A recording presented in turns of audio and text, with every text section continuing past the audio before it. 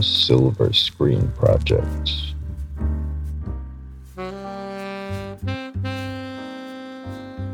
Welcome to the Silver Screen Project, where we look back at a series of films in anticipation of an exciting new cinema release. In preparation for Guardians of the Galaxy Volume 3, we went back and watched Guardians of the Galaxy. Now we're talking about Guardians of the Galaxy Volume 2 from 2017. 6 whole years ago. What did you think of Guardians of the Galaxy Volume 2? Yeah, I liked it. I thought it was a very good sequel. It expands on the great cast and kind of world of the first one. I think James Gunn really knows how to do an ensemble cast. He does, yeah. I think I felt very positive about this, to be honest. Yeah, how about you? I remember when I first saw it in cinemas, I was like, this is as good as the first one. It's not as good as the first one. You reckon? Yeah. It's still very enjoyable. It's got more flaws. Last time I struggled to find any negatives. I've definitely got a few in this. But like you said, it's still good fun. It's in like the higher tier of MCU films. For sure, yeah. I would agree. It's funny and it kind of, there's a lot of deeper stuff you go into with this than in the first one. I think so. I think that's what I quite like. The kind of emotional aspects are a little bit more kind of, like you say, deeper a little bit. Yeah. They dig into the characters' backstories a little bit more. So going straight into it, it's a film built on like relationships. So the obvious one is Peter and Ego, their relationship. Yeah. But then you've also got Nebula and Gamora's relationship. Yeah, and we spoke about that last time. Yeah. It was kind of teased, but this time I feel like they kind of fast track it, but I think it gets to quite a good conclusion quite quickly. You've also got Peter and Yondu as well. Yeah. You've got, I loved, from a more comedy side, Mantis and Drax's relationship, because they're a duo in this. It really and then also Rocket and Yondu's relationship, where Rocket kind of realizes how similar they are. Yeah. And it's like it's these one-on-one relationships that are throughout the film that really make it stand out as like each one of them has meaning. Yep. And the Mantis Drax one's a bit more jokey, but there is still some meaning between their conversations. Yeah, and all of them really, they're very well planned out. They're very they're almost in pairs, some of those as well. Yeah. Like the pairs are in pairs. So like you say, the Yondu and Peter and the Yondu and Ego are kind of opposites of each other almost. They it fits together nicely. I think so much of the kind of the heavier side of this film is really nicely plotted out. But just lots of there were so many moments that I just kept thinking like, and it's not that this isn't in the first one necessarily, but things are really well telegraphed. So the spacesuits that are kind of the glowing things is introduced when Drax is doing his really funny moment where he's swinging around outside, and that's obviously a pivotal thing at the end. Same as the rocket things, and the ambulary batteries or harbulary batteries or whatever they ended up being called.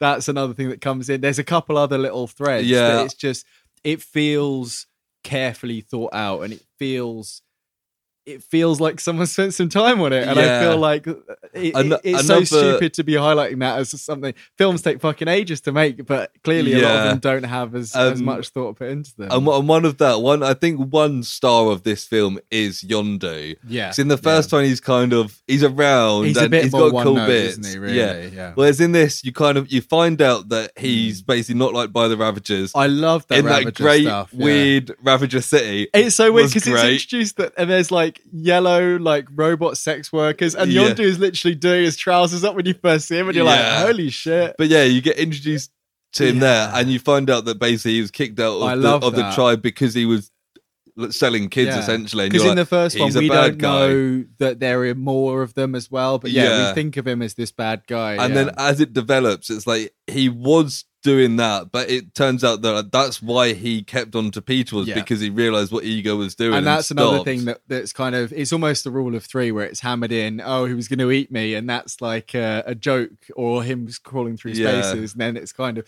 third or fourth time is when we get the truth kind of revealed. I feel like that kind of, we spoke in the first about the first Guardians last week, or whenever this comes out, the first episode.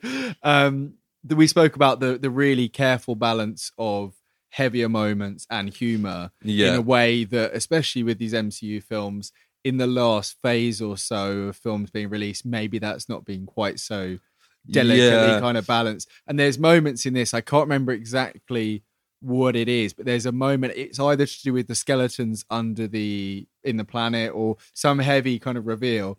it's then kind of juxtaposed with the bit where they're going through the 700 portals. And I think that even though that's such a silly juxtaposition, I feel like it works really well to give a bit of levity. See, for me, it was kind of hit and miss, and that I thought was really good because it's still in my. And then there was other bits, we kind of praised it on how it let like the deep moments be deep moments. There's a couple of moments in this, not to go into negative suicide, because the deep moments are good. It's just once, I think there was one Mantis and Drax conversation, I can't remember the context, but they're having quite a deep, meaningful conversation. Yeah. And then it kind of ends with Drax making a joke, and I was kind of like, I kind of wish they'd left that out. Even though it's quite a good joke, but leave it out. Speaking of which, Mantis as a character introduced, she's fun. She's fun. I like Mantis. I remember first one or two, I don't know how many times I've seen this, not many at all, but I remember kind of coming away going, yeah, I liked her. She feels very different to the rest of them. She's much more kind of naive. She's got this kind of, the rest of them are kind of gruff. They're kind of space pirate vibes or bounty hunters. Or she's more innocent. She's more innocent. I really like that, and I think it works well, especially when you compare it with Drax's naivety in a completely different way, because he's got this literal thing, and that works really well. But I think originally I thought maybe she didn't have masses to do, but I think looking back at this now and having seen the holiday special where she gets fleshed out a little bit more, I feel like this works really well. And I feel like this, considering there's so many things going on in this film. Yeah, exactly. I think, to get into negatives at some point, the villains when you're looking at that, is something we can talk about a bit later about how much is kind of going on there. And maybe some of that was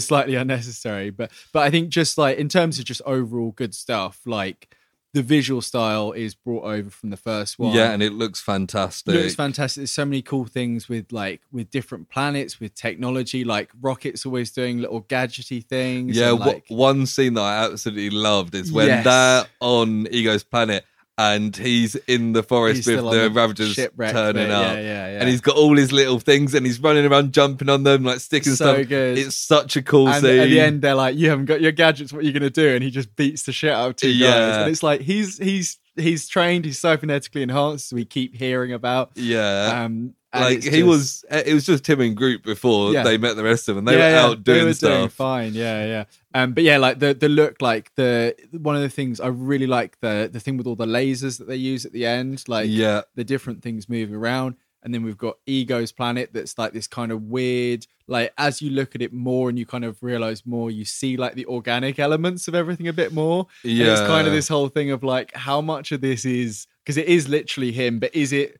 all literally him? Do you know what I mean? And I feel like some of the patterns you see in the background looks really like kind of like leafy, kind of veiny situation. I think it's quite cool because like it looks like you say like quite organic. There's a bit where like Gamora goes out and then Nebula attacks her, where like there's also elements of like there's just a sense of it feeling fake. Yes, in some ways, how empty it is. It's empty. There's like the desert with just he's not bothered to put him in there. And then the stuff that is there is like so particular. It's like this doesn't seem real. It doesn't feel lived in. Yeah, and I think that's something when I first watched it, when they first get there and there's all these bubbles, I was like, this is kind of weird, but I think that's kind of what you're supposed to feel. It just kind of puts you on the edge of like, I don't trust this place, which is good foreshadowing. One of the things, without going fully into negatives again, because we'll spend a little bit of time on it in a moment, but the part that's so on the nose when they're throwing the energy ball around, and it's literally father and son playing catch with each other. I remember when that happened first time I watched it, I was like, fucking hell. Do you remember when we covered the Adam Project for the main podcast? And we were talking about how like apparently it's such a central thing in America to throw catch like father and son. And like apparently it's back in this. It's just and that cringed me out the first time.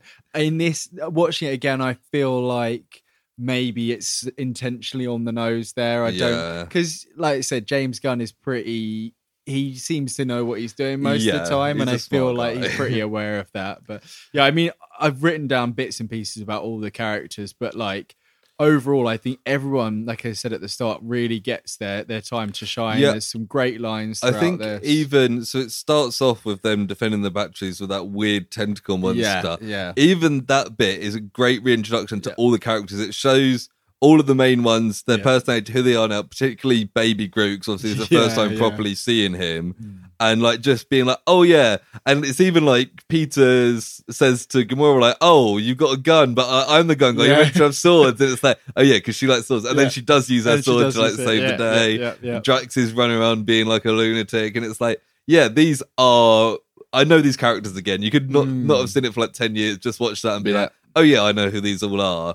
It's a great way to getting you back on board. There's some other fun bits. I mean, speaking of Baby Groot, actually, like we said last week, how great Groot was. Yeah. And it's a different character. He's not as good. Still quite entertaining though. Oh, definitely. There's a couple of great moments. The bit where Rocket and Yondu are in the jail and he has to go get the fin. Brilliant. Absolutely brilliant. It's very funny. And that's then echoed again. That might be what I was thinking. Echoed with the bomb at the end where it's like, here's the instructions, and it's like, no, don't press that button. It's just and then he does it. And then it's quite happy to be silly when it wants to as well. Like the whole taser face stuff. Yes. Is just very funny and it's very silly. That's what I was thinking. They forecast the fact that going out in space, it kills you by showing like 3 members of the crew going out. It's like all the puzzle pieces for Yondu's sacrifice are all just nicely laid out throughout. And it is very basic screenwriting Chekhov's gun situation, but you know it works. It works really on well. First watch, you don't think, this is because this stuff's going to happen. Yeah. One other thing I liked was the moment. I think it's shot and acted really well. The moment when Peter Quill finds out that Ego put the tumor in his mum's head, because he's like the eyes and stuff, but he's like fully believing in all this, he's and then the spell, moment that does, he just turns, and it's not even like an explanation. I love how he just shoots immediately, just shoots it like 10 times, the fuck out of it, and it's like 'cause he's not even debating it for a second. Like, if he has to choose between his mum and his father, like he's choosing his mum without second doubt. So he just and there's no like, what, why, what, what do you mean? What do you mean? It's just bang, bang, bang, bang, bang, bang, bang. Yeah. It's great. It's such a well done scene because it's you kind of the viewer can see the doubts in what Ego's talking about. Where you start being like, this guy's fucked up, but. Peter, and we're not sure if he's still completely under the spell, but it's that one. Peter seems still completely convinced, and he even seems happy to move on from his friends because the way they're talking about it, and you're like, fuck. And then instantly it's obviously enough that, to criticize it is like,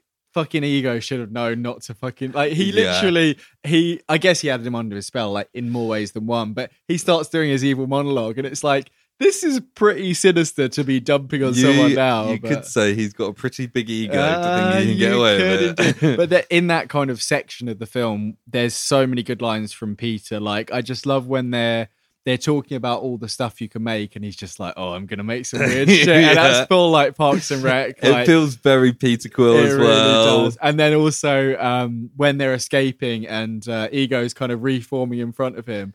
And he's like venting about stuff, and Rocket's like, "You guys are all really messed up," and he's like, "Yeah, I'm messed up. That's my freaking father." And he's like this like glowing skeleton man in front of him. Like, it's just, it's like, of course I have issues. Yeah, it's good fun. To go into the more just before that, Yondu, the funeral, that whole last sequence, I think is fantastic. And we very see touching. Michelle Yeoh obviously returns in Shang-Chi as a different character. Yes, there's quite a few voices and names in that scene. Is it? Sylvester Stallone is Starhawk, whatever he's called. It is Miley Cyrus. Miley Cyrus is the robot head. Yeah. I don't think the Space Sorcerer has a voice, but they're the original cast of Guardians of the Galaxy, aren't they? The original team. The Icehead guy is Lex Luthor from Smallville, who is also in Zeta Project as... Oh, that guy. Yeah. Yeah, okay. That guy. Anyway. That guy. That guy. I think he's got a podcast, so yeah. Yeah, fair enough. But yeah. Yes, into the negatives. Yeah, so I've only got a few bits. It was a fun film. Yeah. One thing is, it wasn't as funny as the first one. Like the first one, even on the rewatch, I think I laughed more in this one. Really? I think Drax was way funnier in this one. I think they nail that kind of humor, and it's a lot of the lines with Mantis as well. Yeah, how he thinks she's so ugly is just I just really like that. I do, don't get me wrong, I do think it's funny. I think there's just kind of a middle bit before the reveal of Ego being bad. There's just like 20 minutes, half an hour where it just kind of lulls a bit, and you just kind of like, okay. I watched it in 2 halves, so that might be part of the... Yeah, I was quite tired when I watched it, so it might have affected me more, but I was just kind of like, I feel like the first one never had like 20 minutes where you were starting to... I think it's definitely a little bit more bloated, and that's what I was going to say about the villains that I mentioned earlier. I think the Sovereign are an interesting idea for villains, and I think I think the Sovereign are quite fun. Where it goes with where it's going to go with them with I can't remember what his name is, the Golden Adam guy, Adam Warlock. Adam Warlock is the kind of hint at the end there with Adam, and I'm fairly sure from bits and pieces that I think that's what we're going to see in the 3rd volume. And I like them. I like that they're all these uptight British people that are gold, and and they've got like the weird arcade drones that have like the arcade. I like that, but I also feel like the Ravagers could have filled some of that role in the story, and it's the only thing that makes it feel a little overstuffed. Yeah, that's fair. I do like that it means that there's lots of people after them, and they're the enemies that just turn up and cause trouble. But I think it doesn't fully work for me. I think that it's almost there. Yeah, no, I think that's because they don't really get like a proper conclusion, and it's just a big group of people, and we've already got a big group of people with the Ravagers. Yeah. That's what I mean. I guess the Ravagers all get killed, don't they? Which is great. That scene with the arrow is great. It's going round. Oh yeah, another very great, good. and it's longer than you see than the one in the much longer. And it's great. One other thing that I found annoying that they do in films a lot. They do it in plenty of Marvel films. Yeah, that I always just feel a bit let down by is the whole thing of like, oh, in this film, Peter finds out that he's like actually a god, and then by the end of the film, he's lost his powers. And it's like, I think I missed what was there a line about that?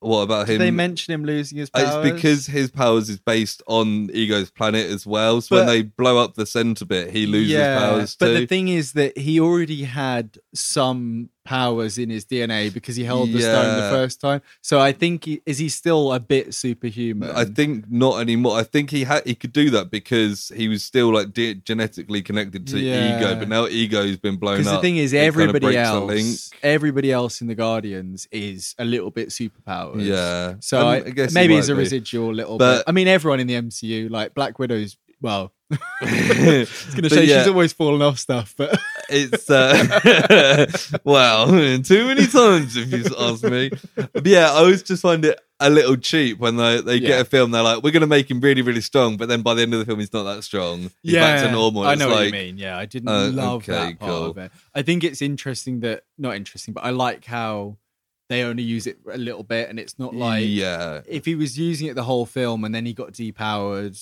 That's the kind of cheap kind of. I think it verges on being okay for me. Yeah, the one last thing I've got is, and it's not even this film's fault at all, is that the first one felt so fresh and original that a sequel to it, and then one of the great things about the first one is the fact that it's so original and so fresh. A sequel to it is never going to have that same originality because it's a sequel, and you just kind of like, oh yeah, I like these guys. Yeah. But you're just kind of seeing a lot more the same. And I'm like, I really like the first one. Maybe I think for me, I think partly because I haven't seen this very much, and I think because we get a couple of new additions to the group. I mean, by the end of it, we've got Mantis with them, Nebula's gone off, but I think ends up back with them before the next one. We've got Kraglins with them. We haven't mentioned him. I think he's great. He's good really fun. Nice. At the post credits where he accidentally puts the arrow into Drax. Hilarious. It's great. Because there's extra characters being added, it kind of felt quite similar to the first one in that freshness to me. I don't know. That's just maybe because I've only seen it like once before. Yeah. But like, I genuinely came away from this like, I really hope the third one is as good as these first two. Yeah. So in my head, like, I've got them kind of on a similar kind of interesting. level. I definitely hold the first one high. Yeah. Not that I don't think this isn't like a great film. Yeah. Because it is. So we've got a couple of bits of trivia for you. Yes, please. Firstly, when director James Gunn was writing the script for the movie and proposed the idea of Ego being Star-Lord's father, Marvel told him they didn't have the rights to the character. Oh, right, okay. The rights belong to 20th Century Fox because he's linked to Fantastic Four and Silver Surfer. And James Gunn had nobody else in mind for Peter's father, so he had to ask Fox if he could use the character. Fox said yes. In return, Marvel gave Fox more creative freedom with Negasonic Teenage Warhead superpowers in Deadpool. I was like, I never knew that link. So the reason that they can kind of do whatever they want with her in Deadpool is because they let Marvel use Ego. Interesting. That's a weird link. Obviously, Deadpool came out like a year before Guardians 2. I feel like I've seen, to go off very slightly, I feel like all those characters are being kept on for Deadpool 3. So that's interesting. Yeah. So they might carry that version on. It Depends makes what sense. they do with mutants and stuff, doesn't it? Yeah. Really, but that's interesting. Yeah, it's interesting. That was a little trade they did.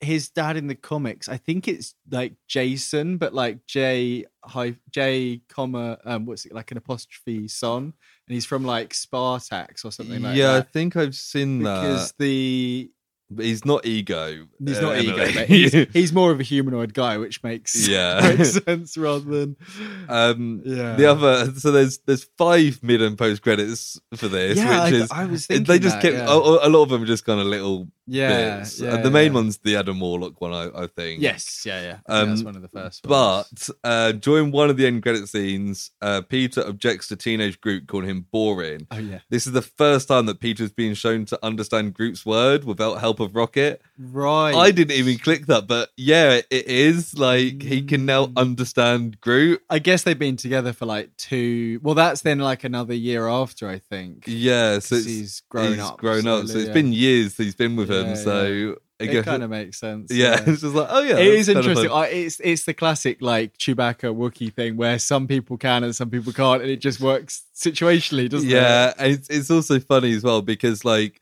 Chewbacca and this, like you're set in a universe of multiple different planets where presumably they've got like an inbuilt translator, like they're having like Doctor Who and stuff that doesn't work like for one single race. Apparently, like Chewbacca just can't be. Apparently, Wookiee language is just you can't translate, even though people know it. What's it called? There's it's like common tongue, not the common. The common tongue is Game of Thrones. Game of Thrones. There is something similar for. Is it like standard? Yeah, it might be Galactic Standard Tongue. Yeah, not something tongue, like, but it's something like that. There is, But yeah, it's a bit weird. So yeah, that is my trivia. So all I've got left to do is ask you whether or not this had you more or less hyped for Guardians of the Galaxy Volume 3, Prod-Yes or Prod-No. I think I know what the answer is going to be. It's a Prod-Yes. The only thing, though, is because of how Prod-Yes it is, as I said, I'm kind of a little bit nervous about going to see this third one. Overhyping. I do think because it's James Gunn's swan song from the MCU, at least for the next 10 years or so. MCU probably might be still be around then. It will be. I hope he's done his due with it, and and I think he probably will have. It just depends if it resonates with us as an audience or individuals. Yeah. But yeah, for this film, very happy to go away into the next one. What about you? Cool. Yeah, I'm also Prod-Yes. I enjoyed that and seeing them back together. One thing it did make me realise is that like in the 6 years since this film had come out, the Guardians have done so much stuff. This is what we were saying not just in before Guardians recording. films. Yeah, because I was just saying to Lewis right before, I think I'm quite keen to watch Infinity War and Endgame if I have a chance. Yeah. If I can watch those before Holiday Special and do it kind of chronologically, I'd love to do that because they both get quite a lot of play, or the team get quite a lot of play over the course of those two films. Yeah, and part of me feels like the Holiday Special, Infinity War and Endgame might be more must viewing for Guardians 3 than possibly these two. Because it's like you said, the second one introduces them all in that first scene. Yeah. Reintroduces them all. And the thing as well is the whole thing with Gamora is in those films. Yeah. And the other version. It's going to be a different Gamora in Volume 3 than what we've just seen. Well, when we last saw, they weren't all together, you know? Yeah. So, yeah. And they've been doing their stuff with Thor as well. Yeah. And Groot's now buff boy. Buff boy Groot. Buff boy Groot. Yeah, that is that for Guardians of the Galaxy Volume 2. Mm-hmm. Thank you for coming along. Hopefully you enjoyed it. I enjoyed having you here. Yeah. But please let us know if you are Proj Yes or Proj No for this, getting you more or less hyped for GOTG Vol 3. You're going to do holiday special? Yeah, might as well. So we'll be back. So we'll be back next time. Holidays. Yeah. I didn't want to say it just in case our plans change. Now we've said it, we have to do it. Yeah. And of course, if you want to hear more stuff like this, just scroll up or down on our project feed and you should find the main pod. Yeah. Talk about all sorts of projects throughout pop culture and history. Yeah, and if you just want into the Marvel stuff, we did Doctor Strange last year, we did Thor last year, so go back and listen to all the Marvel films that come out in the last couple of years. We've done them as well. Yeah, we have. Yeah. So and all the stuff that leads up to each of them. So yeah, it's a heck of a lot out there. So yeah, thank you and goodbye. Bye. Project.